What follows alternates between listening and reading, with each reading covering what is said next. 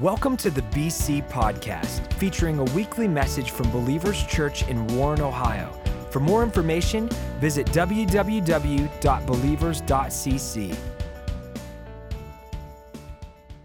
One of the things that Lori and I had the privilege of doing was just pastoring for many, many years. And there was probably a time, and I want to guess that for at least a decade or more, where it was pretty common for us to have people over to our house like 2 to 3 times a month, and sometimes every week. And that could be like individuals, that could be families, that could be, youth groups, connect groups, Boardman. And we loved it. We loved the hanging out part. It was a blast. But let me tell you something. I have 3 sons. Let me tell you what me and my sons particularly did not like. My wife would always say on the day the guests were coming over, let's all do a quick cleanup. How many of that means nothing? That's like having a pastor say, I'm about to end my sermon. I mean, that means nothing. You know what I mean? It's like, it means anything. And it's like, so we go, oh my God, and we do it. But we knew not to complain because it could get worse if you complained, right? And of course, I'm trying to set the example. So I'm really biting my lip. But we would clean up and we would do all this stuff. And then, of course, there's the tear down afterwards. My task was to break down tables, and I always swept and mopped the floors. We all had our part, right? So none of us liked that, man. We did not like that, but we did like the hanging out part. And here's another thing. One of my sons, I don't think he does it as much now, but he was like famous for just not wanting to wear anything but his athletic shorts. Like, 9 months out of the year, this kid was just in shorts, no shirt, no shoes. And so we'd have to like prep him and say, hey, we have guests coming over, so you actually probably need to put a shirt on and maybe some shoes, because it's not appropriate for you to like sit down with us here with no shirt. It's not going to fly. Why did we do all this stuff? We did all this stuff because we had guests coming over. When we have guests coming over, you also teach your kids to be on their best behavior. That's when you say to them, when they start to bring up something, you're like, didn't we talk about that earlier? That's code for like, shut up. Don't say a word or you're in trouble. And it doesn't mean that we were being phony or fake or not keeping it real. It's just that we want to be on our best behavior when guests are coming to dinner. Well, one of the things that I know is that in the church world, we want to be able to bring guests to our table, don't we? And if we want to bring guests to our table, and we talked about this last week, that one of the things you have to realize is the word table in the scriptures is used multiple times as a spiritual metaphor for a place where we meet to fellowship with one another and with the Lord, like in Psalm 23. But one of the things you have to realize is the table, or I should say this, the table is a metaphor also for the church. It's a place where people come to get fed. And in John 6:35, I'm not going to elaborate on this very much. We did last week. It says this, I am the bread that gives life, and no one who comes to me will ever be hungry, and no one who has faith in me will ever be thirsty. We believe that at this table, we're offering up the one thing that no one else in the world can offer up. No other home, no other restaurant can offer this up. We believe we're offering the bread that gives life. And that's that one thing that people are in a search for, whether they know it or not. People are trying to fill that void and that hunger and that thirst with other things, but really Jesus is the only one that can do that. And so the church is a table. Now here's the thing. No matter who you are here today, whether you're here every week or whether this is your first week, you're actually sitting in one of the chairs, imaginary chairs, remember, around this table today. Okay? And so we want to talk about that. Here's the main thing I want to focus on today. It's simply this. If you're aware of the guest chair, you grow every chair. If you're aware of the guest chair, you grow every chair. So I'm going to start out with the 2 of these chairs. The first one here is a chair we'll spend the least amount of time on, and this is the chair that the pastor or the person ministering sits in. This is the person who's serving up the meal, if you will. That's the dude with the food, right? Today it's me. Next week, Joe Jr. will be bringing a close to the series called The Next week, he'll be the chef serving up the food here. A lot of times it's Pastor Joe, streaming into us. But regardless of who it is, we're bringing you this bread and we're bringing you this water that gives life.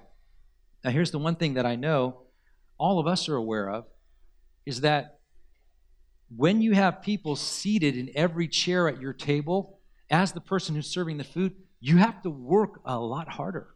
Absolutely. If you're just preaching to the choir, you don't have to think very much.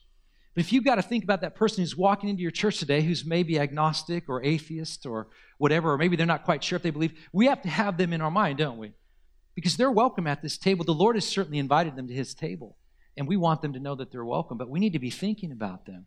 And so when we're preparing the food, we need to be thinking about who's sitting at this table, not just the choir. All right? And that's kind of important. Now, I want to talk about chair one. And chair one is right here. And chair one is our guest chair. And so if you're here today and you're visiting for the first time, you're actually sitting in this chair. Now, some of you that have come and sat in this chair today, I mean, you have a church background. Maybe you've been in church your whole life or for most of your life. But some of you sitting in this chair today, you don't even know how to spell church. You know what I mean? You don't know what you're supposed to do. So it's like the bottom line is, whether you believe or not, background, church background or not, you are welcome in our guest chair. Here's what you may not realize. Only 1% of the churches in America have a guest chair. Now, what I didn't say was guests don't come to those churches. I didn't say that.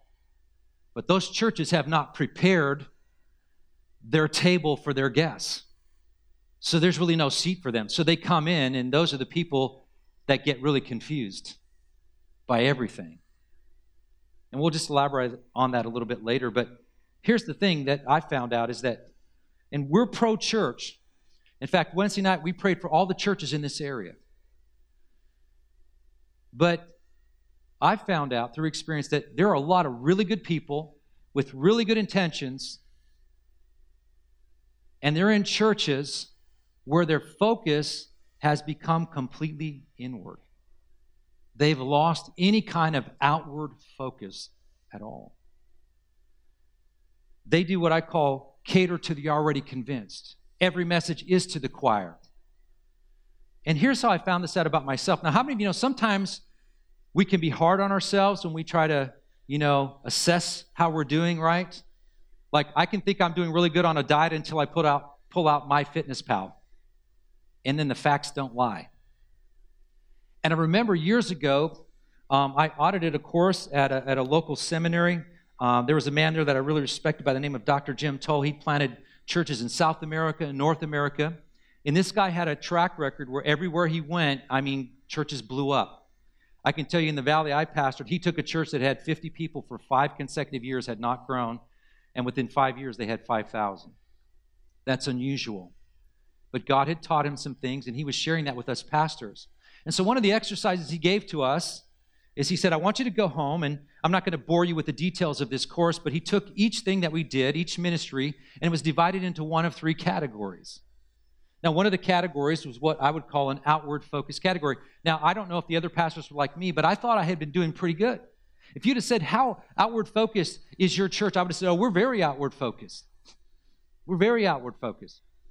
But when I listed all the ministries in our church, and there were quite a few of them, do you know only 2 of them actually made it into the outward focus category?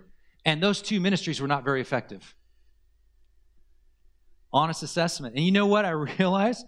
I realize what every pastor realizes is that the longer your church is in existence, the more of a tendency there is for that church to become inward focused instead of outward focused. And when you're inward focused and not outward focused, you become unhealthy. As a matter of fact, one of my wife's seminary professors, he had a couple of PhDs, and one of them was in marriage and family therapy. And he was a brilliant guy. My wife and I got to know him and his wife. He came and did some teaching for us, some marriage teaching at our church, and just a great guy. And one of the things that he said to his class one time is he said, people are essentially built for war. People are essentially built for battle and to fight. And the problem is in the church world, when their focus is not outward, it becomes inward, and they turn on each other. And I said, well, after pastoring for enough years, I think that actually makes sense to me. See, if you're aware of the guest chair, you're going to grow every chair, but you're also going to be a healthy church. And that's one of the things I love about being part of this church. Now, I suppose I could have chose to be a part of a number of churches, but I had no hesitation when this staff said, we want you to be part of us, because you know what? This is the kind of church I want to be a part of. We are a Chair 1 church. So Chair 1 is for these guests. Some of you might be that guest today. But what we want to do here, our goal is to move you from Chair 1 all the way over to Chair 2. And chair 2 is our new convert chair. All right? And that's the chair for people who have just made a decision. They're what the Bible calls spiritual babies. 1 Corinthians 3:1 says, brothers and sisters, in the past I could not talk to you as I talk to spiritual people. I had to talk to you as I would to people without the Spirit, babies in Christ. I'm going to stop right there. How many of you know babies make a lot of messes?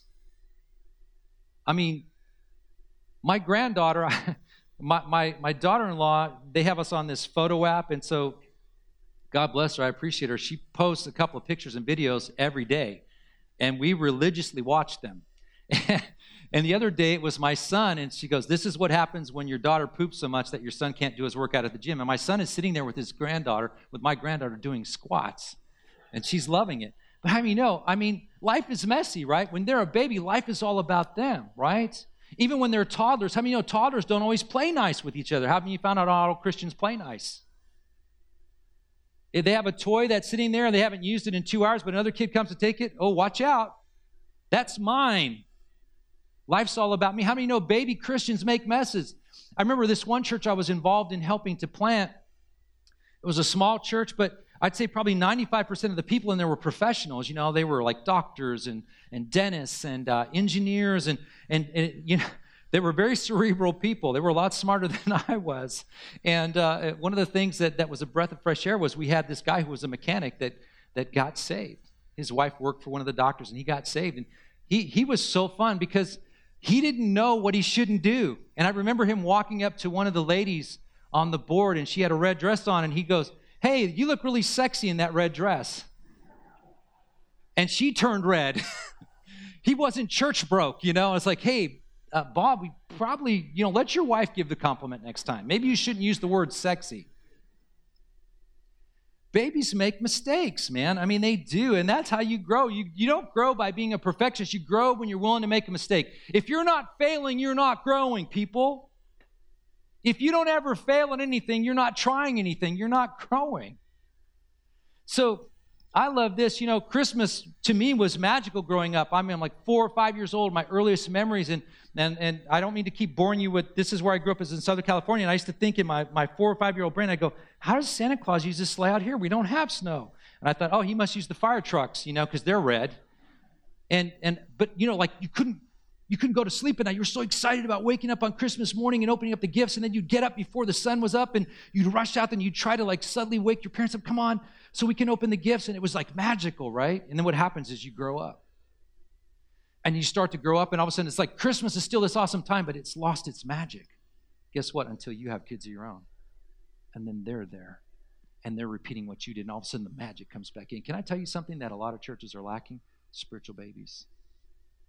Spiritual babies, they are messy, and they make a lot of mistakes, but man, they bring a lot of joy. And you know what? That's the kind of church we want to be. Now, talking about how to move from chair 1, the imaginary chair 1, to chair 2, which is to be a new convert, right? Follower of Jesus.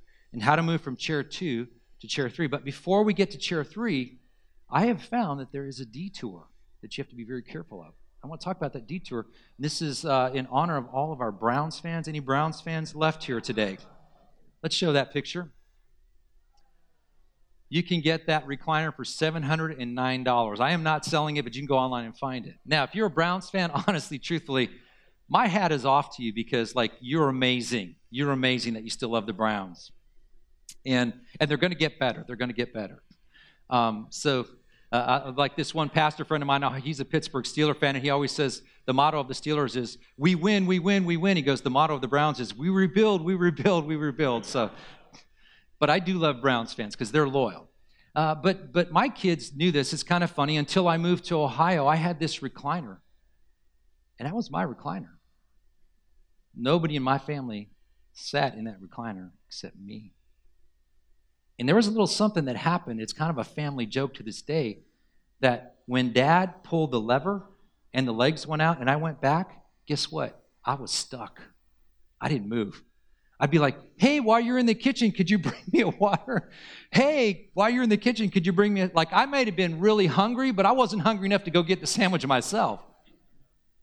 And they would laugh. They're like, They were like, Dad, what are you doing? And that's what happens. If you're not careful, you can go from that guest chair to chair 2 where you're a new convert and you're this baby, and all of a sudden, but you get detoured and you go to the lazy boy chair where it's all about, hey, serve me.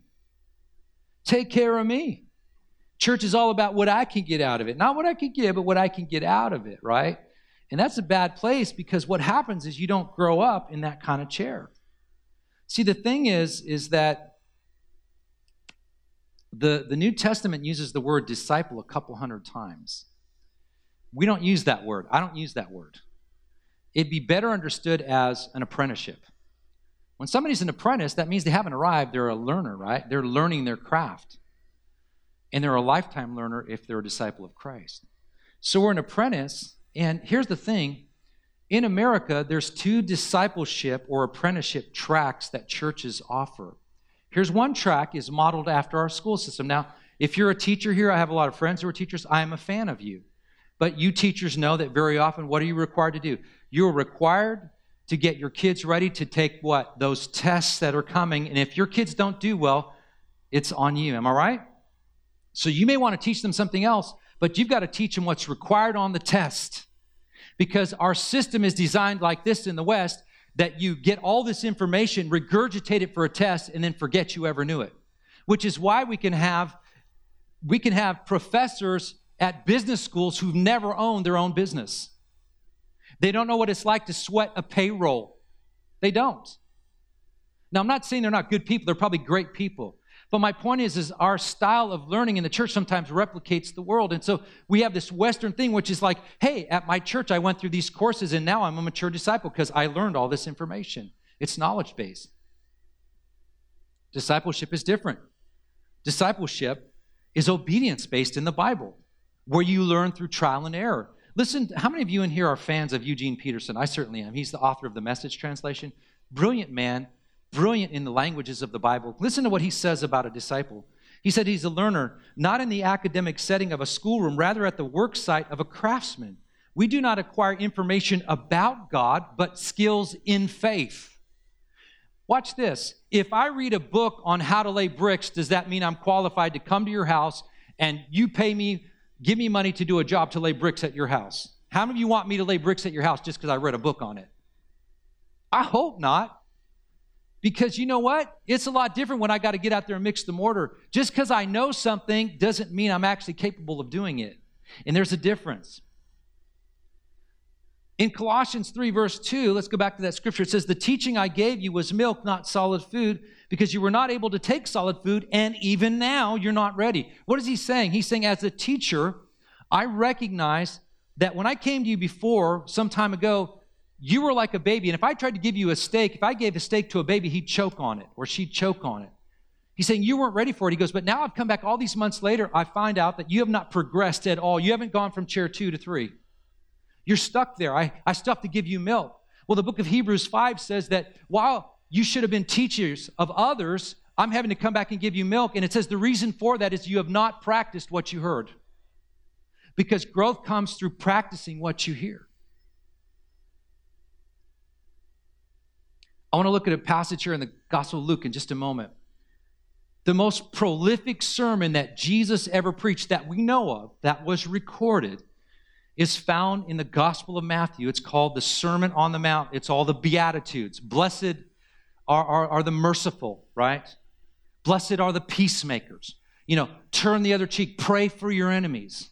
Go the extra mile. All these incredible truths about the kingdom, about prayer. It's 3 chapters long. It's his most prolific sermon that he ever preached. It is a vault, a treasure chest of the treasures of heaven.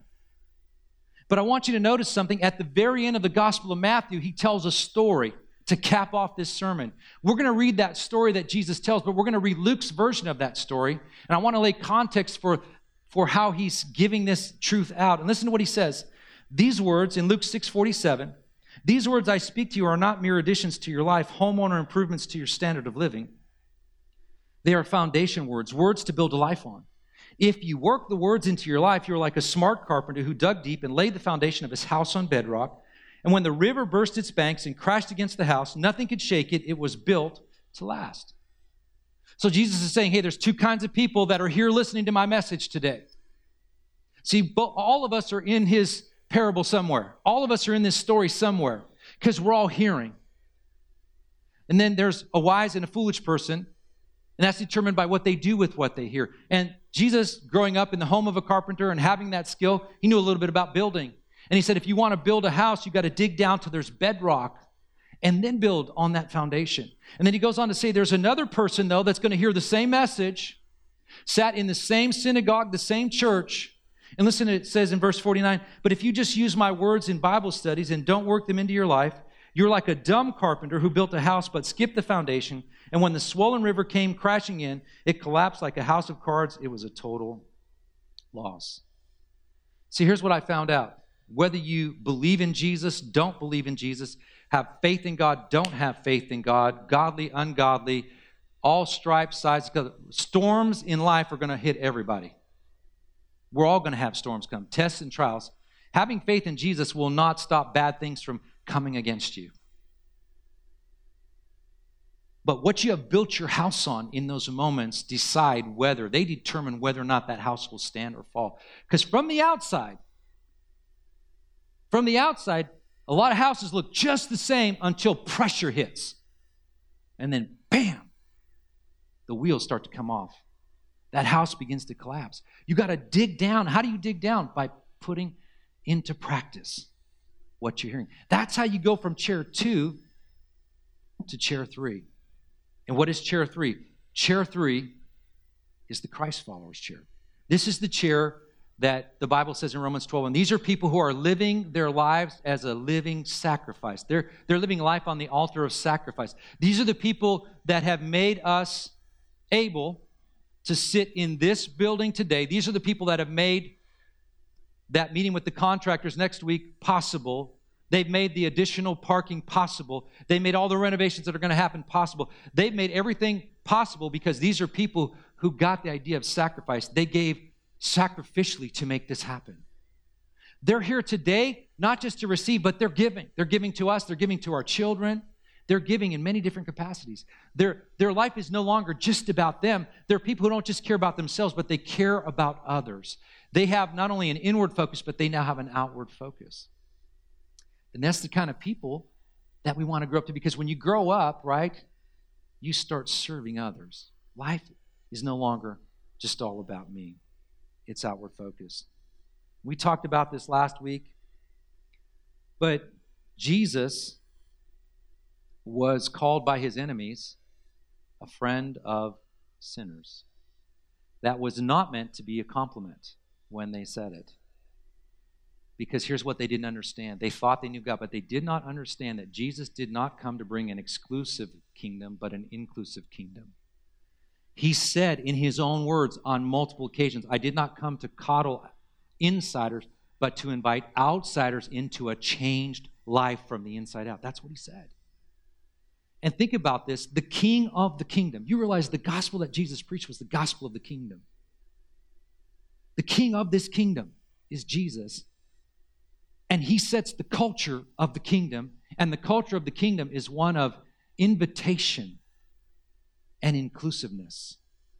He says, whoever wants to come to my table, there's room at my table for you to come and to sit. I have a place with your name on it. Come.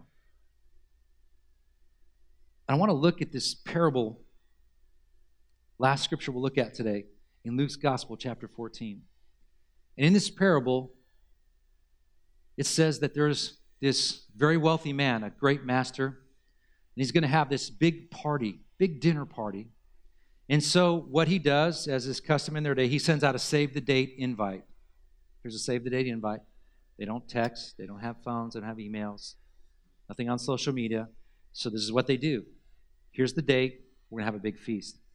And then what they would do is when the food was ready, they would send the servant out and say, hey, we didn't know when it was going to be exactly ready, but it's ready now. Come and get it. And so the servant goes out and says, hey, the food is hot. It's ready. We're ready to go. The master says, come. Your place is at the table. And it says that all he got were a bunch of lame excuses. Hey, you know what?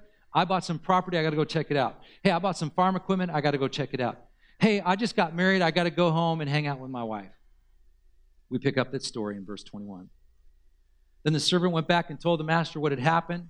And he was outraged and told the servant, quickly, get out into the city streets and alleys. Collect all who look like they need a square meal. All the misfits and homeless and wretched you can lay your hands on and bring them here. How many know there was no pre-qualifying here? Just grab them, invite them. They're welcome. And the servant reported back, Master, I did what you commanded, and there's still room at the table. There's still room at the table. And then the master said, then go into the country roads, and whoever you find, drag them in. I want my house full. Let me tell you, not one of those who originally was invited is going to get so much as a bite of my dinner. Guys, that's a picture of the heart of our Father. That he's saying, please go out into the highways and the byways, as we used to say in the King James, and let people know there's a place at the table of the Lord for you. That Jesus pre-qualified you to come and sit at this table. Now here's something you may or may not realize, but the servant in that story today is you and me. Those of us who have come to know the Master and the Father, our job is now the job of the person to go out and to invite people to come in. We don't force anyone, but we just let them know about it. And just like in that day, not everyone's going to say yes. But did you know, Thomas Rainier, who's a church expert, when he studied invitations, he said that 9 out of 10 people will come to a church if they're invited. But here's another fact for you that he says. Only 2% of Christians in North America actually ever invite anyone to church. Now, that's not to condemn anyone here. Why is that? Well, I had my own reasons for why I became that way. And I can tell you my reasons, but let me tell you what I think it is.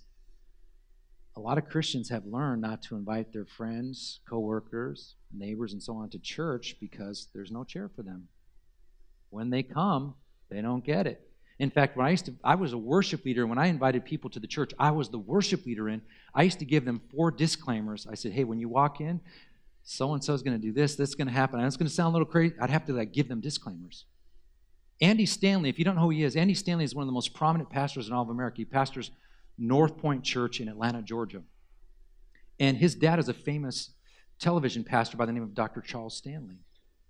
And he said that he loved the church, grew up in the church, was all about the church. And he said there came a point, though, when he was a young adult that he invited a friend of his to church with him one day. And he goes, through the whole service, he had to keep saying, we don't normally do this, but here's why he's doing that. I know that doesn't make sense to you, but here's what that means, and this is why. He said, I had to literally give him a running commentary through the whole service, or he would have just said, this is like somebody speaking a foreign language. This is like Graham Cathers trying to take AP Calculus in high school. What? No. Foreign language. And you know what he said to himself? At that time, the seed was planted. He said, someday, I would love to start a church that the unchurched love to come to. That was 20 years ago. And some 36,000 worshipers every weekend worship at that church that he wanted to start. And they continue to flourish because they're a Chair One church. They've thought about the guest. They're outward focused. And listen, what I want you to understand something here about Believers Church, if you don't know our DNA and our culture, is listen, behind the scenes, we have a creative team.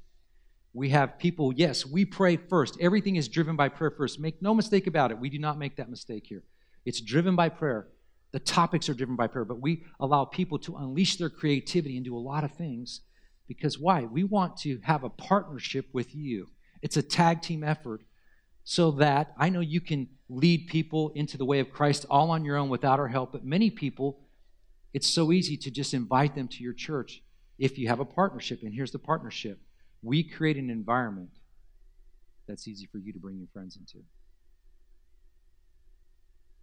And we present the gospel of the kingdom. That doesn't mean you can't and shouldn't along the way share your testimony. You should. But it's a partnership. And when we do that, we end up becoming a very, very healthy church. See, all of us are influencers. And I'm going to try and land the plane here. All of us are influencers. Do you know that John Maxwell did a study a number of years ago, and I would think that it might even be higher today, but the time he did this study was about 15 years ago, I believe. He found that the most introverted person will influence about 10,000 people in their lifetime if they're an introvert. That was before the explosion of social media. How many know every single day we influence people? Because our lives constantly intersect with certain people. And we bring influence through every text we send. Our social media posts are influencing people. Our phone calls, our emails, Our interactions are influencing people, and it's about leveraging that influence for the kingdom of God. I don't mean manipulating people, but you leverage it because you have an outward focus and because you're very aware that Jesus is still looking to invite people to his table. And so his heart is your heart. And I'm telling you, if you're willing to do that, your invite can change lives. And see, it can be intimidating, but it doesn't really have to be. Because we're going to make that commitment to you, that when you bring them here, we'll take good care of them. I want to try and close out with two very brief stories. So we've moved from chair 1, the guest chair, to chair 2, the new convert chair, to chair 3, the Christ followers chair. Most of you have probably heard this name I'm going to bring up here in a second, but on April 18th, 1775, there was a stable boy, and he was doing his job, and he overheard 2 British officers say these words: "There's going to be hell to pay tomorrow." And he immediately ran to the home of a silversmith he knew by the name of Paul Revere and told him what he overheard these officers say. And Paul and other people had been noticing that there seemed to be a lot of last-minute preparation going on by the British. So he met with his friend Joseph Warren. He said, "What are we going to do?" He goes, "We know they want to arrest Samuel Adams. We know they want to arrest John Hancock. We know they want to seize the ammunition that we have and the guns we have stored in Concord. What can we do?" They devised a plan. So at 10 o'clock that night, Paul Revere set out on that famous ride. He covered 13 miles, and no, he didn't just ride around saying the redcoats are coming. Apparently, historically, what he actually did was he ran up onto doorsteps and pounded on doors and raised up the leaders of these militias. And he began to, those regions with all these militia in that 13 miles, they began to be aroused. You began to hear church bells began to ring, drums began to beat, and the militia were awakened. And the next morning when the British rolled in and thought they were just rolling in with no resistance, they rolled in and found a small army prepared for battle, and that army soundly defeated them. The militia defeated them, and that was the start of the American Revolution. He deserves a lot of credit. But how many of you have ever heard of William Dawes? William Dawes was a contemporary of Paul Revere's. In fact, William Dawes did the exact same thing that Paul Revere did.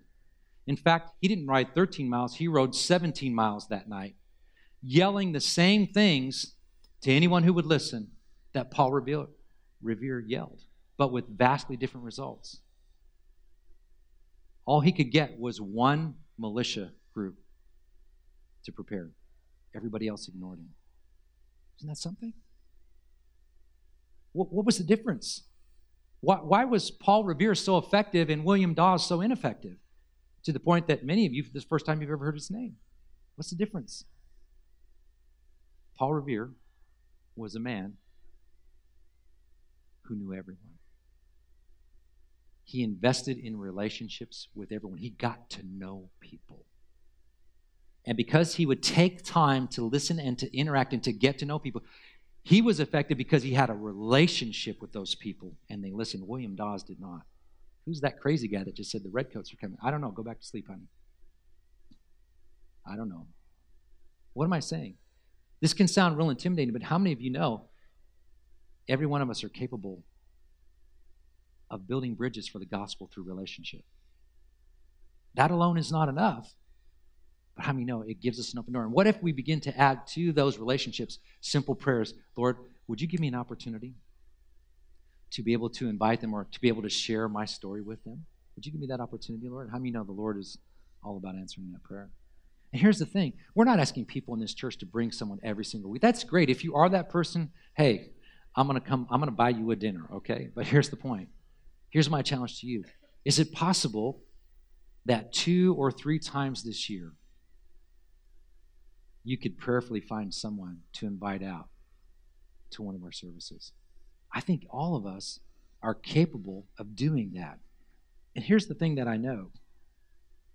As long as I've been studying this stuff, it's still the same. 97 to 98% of the people who become Christ followers say they came through the witness of a relative, friend, co-worker, or somebody that they knew in their life. That means that only 1 to 2% of the people who are making decisions to follow Christ are coming through what we used to call proclamation gospel. That still does work in some continents. There's still a place for that. But I'm telling you, where we live, 98% of the people are coming because someone took time to build a relationship and leverage the influence of that relationship for Christ. So we want to partner with you. We want to be a Chair One church, and we believe that God has sent us here to reach this area. We're not going to reach it alone. God is going to bless many other churches. He's going to do that. But this is something that we think we know how to do. Because last year in Warren, if I have the stats right, about 43% of the people at that campus had either never gone to church in their life or hadn't been to church in 5 years. 43% of the people who joined our church. Now, to you guys, this means nothing, but I live in this world. That is unheard of for a church that's been in existence longer than 15 years. That is unheard of. Most churches are not even seeing 1% of their people come that way. Not even 1%. Why is that? Because somewhere along the road, our pastors got a heart and said, we've got to be outward focused. We've got to have the heart of Jesus, which is, hey, we're on our way to heaven, but let's reach those who have not yet heard that there's a place at the table for them. So if you're aware of the guest chair, you will grow every chair, and I believe more than that, you'll be a healthy church. Let's pray. Father, we thank you so much. As we said last week, Lord, we're at this table because of who invited us, not because of who we are. There's really nothing we've done to earn it or deserve it, but because of your great mercy, because of your great love, Lord, that you reached out to us, and Lord, we were able to respond to that. So, Father, I just pray today. I pray for myself, Lord. I need your help in this. Lord, I'm not an expert. I fail at this all the time. But, Lord, would you give us opportunities, Lord, to be able to share the gospel? Would you give us opportunities to share our story? Would you give us opportunities, Lord, to be able to invite people into the kingdom and into this church, to this table? Lord, this year, we're asking that you would give us those opportunities. And Lord, would you help us to recognize, would you help us not to just pray this prayer today, but would you help us recognize when the answers to our prayer walk up to our door or show up in our email or our text? Would you help us to recognize the answers to our prayer when they happen? Because we certainly believe you're going to answer these prayers. So, Father, I pray, give us opportunities in Boardman, Poland, Canfield, Struthers, Austintown, Columbia, and all these surrounding areas. Give us opportunities to share the gospel, Father. In Jesus' name. While every head is bowed, every eye is closed, I just want to do one more thing. And if you're here today and you've never met Christ in a personal way, you've never experienced his life, his freedom, I want you to know that it's available to you today.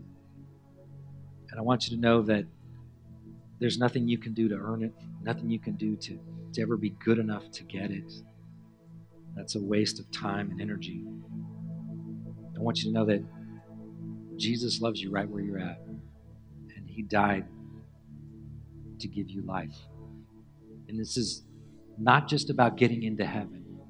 Certainly, if you call on his name, Jesus said he'll save you. And yes, your name will be written in the book of life. And yes, you will come into heaven. But this is also about heaven getting into you today. That he is the God not just of the future and of eternity, but he's the God who is concerned about what you're going through right now, today. He cares about you. And he wants to be part of your life today, in this moment. So if you're here today and you've never made that decision to say yes to Jesus, to follow him, to believe in him, and to say, look, I trust in you, and today I don't only want to put my faith in you, but I want to tell you that I'm going to give you the steering wheel to my life. I'm going to make you the Lord of my life. You have the steering wheel. And my life is lived under you now.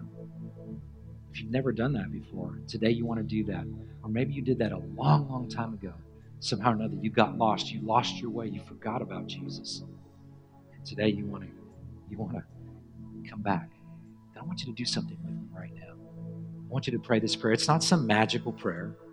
It's just that God listens to our words when we pray. And he's looking at your heart. And listen, if you just simply put your trust in him, that's all he's really asking for you to do. So if you're here and today you're saying, I want to make that decision to follow Jesus, then I want you to pray this prayer with me.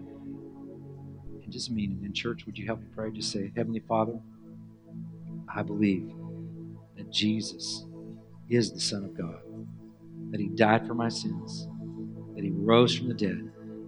I put all of my trust in what Jesus did on my behalf. I'm not trusting my behavior. I'm not trusting my promises. I'm not trusting my good intentions. I'm not trusting my church attendance. I'm putting all of my faith in what Jesus did when he died on the cross for my sin. Jesus, be Lord of my life. Forgive my sins. Receive me into your kingdom. Amen. Thank you for listening to the BC Podcast. Follow us at A City Connected on Twitter and Instagram to stay updated, inspired, and encouraged.